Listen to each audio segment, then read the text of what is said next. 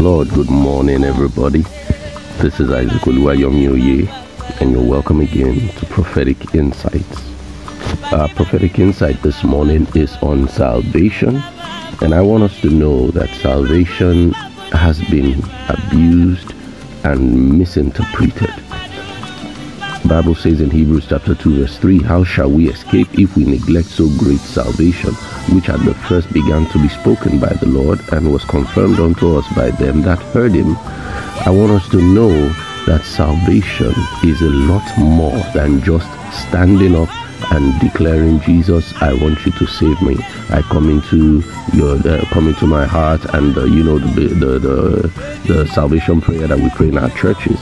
It's lovely, it's great, it's wonderful. But please understand that just like marriage, we have said that marriage is the only institute where you get the course before you get the certificate before you run the course.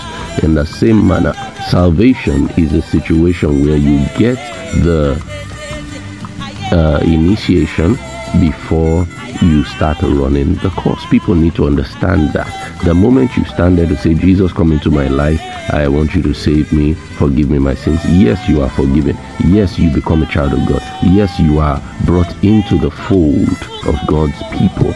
But you need to understand that when you get into the fold, you now need to run the course. You need to work out your own salvation with fear and trembling. Philippians chapter 2 and verse 12. It's not just sitting down there and saying, now that I'm saved, all is well. No, you have a personal responsibility to work it out. You work it out by studying the word. You work it out by living on the word and living by the word. You work it out by fellowshipping with the Holy Spirit. You work it out by fellowshipping with the saints in line with divine instructions. You work it out by taking time to bring your life under the standard of the word and the leadership of the Holy Spirit. That is working out your salvation. It's not just about going to church alone. It's not just about being a member of a fellowship or a church alone. You need to put everything together, both the personal fellowship and the corporate fellowship. They are part of working out your salvation. Can I tell you the truth? Working out your salvation also includes submitting under the leadership of a God-ordained pastor for your life. If you didn't need one, God would not have said he would give you a pastor in Jeremiah 3:15. It's all part of the salvation package. I trust that with this little point this morning, your life will be better. May God bless you. May God give you a great day. Isaac Oluwayomi saying, I'll see you soon. God bless you. And everybody, this is Isaac Oluwayomi, and I'd like to welcome you again to Prophetic Insights. This morning, I'd like to share something with us very quickly that I believe will be a blessing to our marriages, and also those of us who are not married. This will help you prepare yourself better for marriage. Ephesians chapter 5, which is an anchor scripture for marriage, and I say anchor because a lot of teachings have been established around that particular chapter of scripture from verse 21 all the way down to 33. But I'm not going to read the scripture for us this morning. I'd like us to take time and go over it ourselves when you have the opportunity. But this is what I will say about it. Please understand that marriage is great, marriage is sweet, but that scripture gives us a deeper insight into marriage that a lot of us need to understand. And what is that? In marriage, or should I say for marriage to succeed and be sweet and enjoyable, the man needs to behave like Christ and the woman needs to behave as she would to Christ. The man must become Christ to his wife, and the wife must accept her husband as Christ. That is the summary of that scripture, because everything there, the man is told, love his wife as Christ loves the church and gave himself for the church. Behave like Christ to your wife. And wife, submit yourself to your own husband, not because he is a man, but because you see Christ in him. Just like the Bible says that Christ in us is the hope of glory. Definitely, where marriage is concerned, we are expected to abide by the same standards. Wives, submit yourselves to your own husband as you would to Christ. That's what the Bible is telling us. And husbands, love your wives as Christ would love the church, as Christ loves the church. And remember, Christ loved the church enough to die even when there was not yet a structured organization called church. In the same manner, husband, even when your wife is not behaving in a way that makes her look like a good enough wife, love her. Wives, even when your husband is not behaving Christ-like, submit, because God expects us to stand on scriptural standards at all times. May God help us. May God bless us. May your marriages work. And if you're here trusting God for a marriage, I pray for you. The Lord will establish your marital destiny speedily. This is Isaac Oluwayomiye signing out this morning. God bless you. Have a blessed day. Morning, everybody. This is Isaac Oluwayomiye, and you're welcome once again to Prophetic Insights. This morning, I'd like to take us to Psalm 67 and verse 5. The Bible says, "Let the people praise thee, O God, let all the people praise thee. Say, then shall the earth yield her increase, and God shall bless us, even our God shall bless us, and all the earth will fear him." I want us to understand something, that no matter how bad or terrible you find yourself, a situation you find yourself, you need to learn to give God praise. You need to learn to celebrate God, because that is the key to getting you out of that challenge. Many teachings have gone on about praises, worship, and all that, but please understand, it's not just a teaching, it's the truth. The problem is not learning or hearing the message. The problem usually is in applying the message. Many times we don't celebrate God until when we think there is something worth celebrating. And that's why we are often stranded, because we ignore the good things God has done or is doing, and we take them for granted. For example, God has kept you alive and woken you up again this morning, just like he did yesterday, just like he's done for the past God knows how many years that you've been alive on this earth, and you have not yet died and joined the congregation of the dead.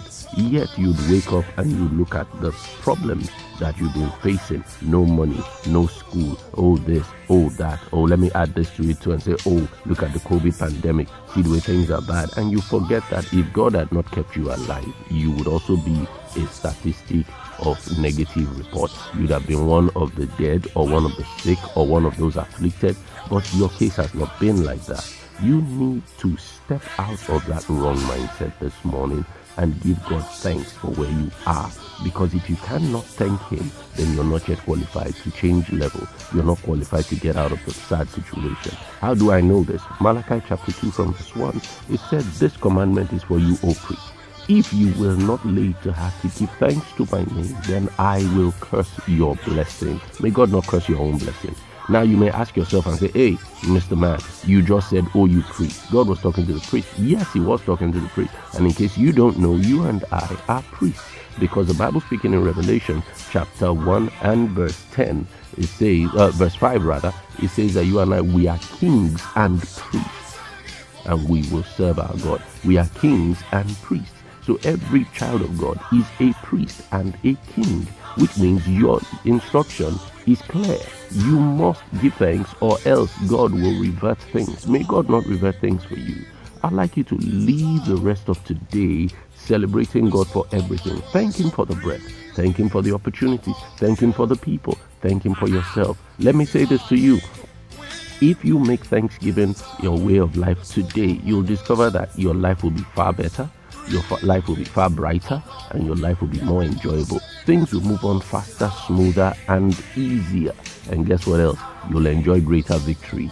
This is Isaac Oluwayomiye saying, God bless you. Enjoy the rest of your day.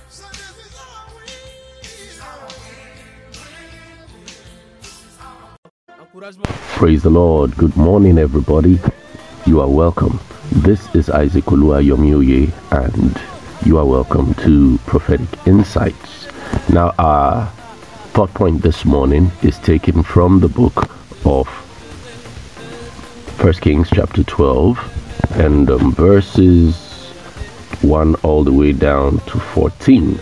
Now, I want us to understand something, even though the story starts from chapter 11 actually, but this is the thought point. Never allow the gift to make you dishonor the giver. Never allow a gift to make you dishonor the giver. It doesn't matter what kind of gift it is, and it doesn't matter who the giver is. Perhaps it could be a gift from your father, a gift from a friend, a gift from a brother, someone younger than you, older than you. Never allow that gift make you dishonor the giver. You see, gifts are great, gifts are pleasant, gifts are wonderful, and everybody loves getting gifts. And I hope everybody also should like giving gifts. But you need to understand that no gift is ever superior to the giver. For example, right now in the COVID season, everybody's exalting science and exalting medical practitioners, which is lovely, wonderful. They need to be applauded for all the good things they are doing. But please remember, science is a gift from God. God made man and gave man the wisdom and the insight to develop scientific knowledge. We should never exalt science above God or make science so great that we will dishonor God and disregard God. That would be wrong.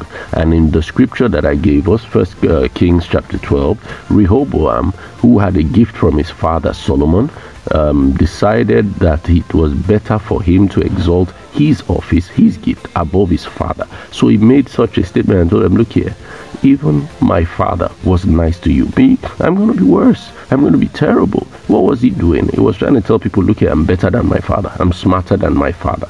Even at the expense of wise thoughts and men of great stature who could have counseled him and moved him in the right direction. He disregarded everybody. And what happened? He lost the kingdom because of that. A man ruling over 12 tribes ended up ruling over just 2 tribes simply because he despised the father who gave him the gift. Please don't despise your father. Don't despise the giver of the gift. Remember, no gift is superior to the giver. God bless you.